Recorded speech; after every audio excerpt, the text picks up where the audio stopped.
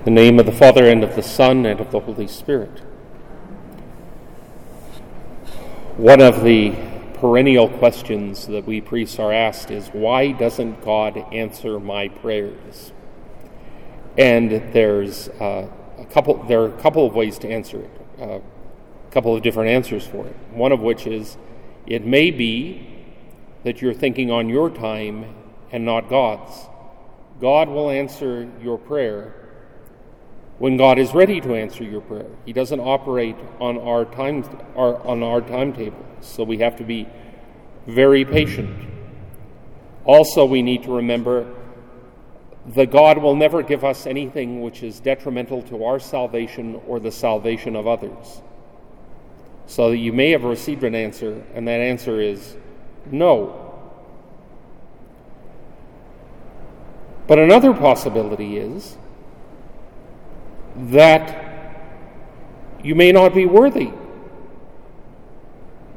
It can happen. Think about our first reading from the book of the prophet Isaiah. What are the people asking Isaiah? They're saying, why doesn't God answer our prayers? We have these big religious feast days. We have fast days. We put on sackcloth and ashes. But God doesn't respond. And God's response to this is, what do you do in the rest of the time? You may put on sackcloth and ashes and cry out to God, but do you obey His commandments the rest of the time? And the answer for these people was no. They defrauded the people who worked for them. They argued. They did all sorts of bad things. And so what Isaiah tells them is that there needs to be integrity of life, which is just another way of saying you need to walk the talk.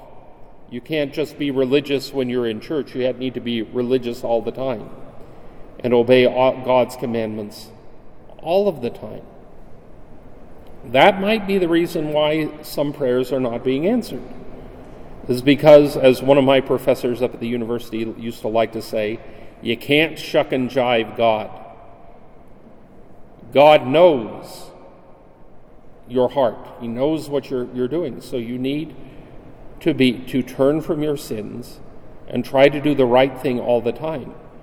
And then your prayers may be answered. But remember the other possibilities too. The answer may be no. It may be when God is good and ready, and God will never give us anything that is detrimental to our salvation or the salvation of others.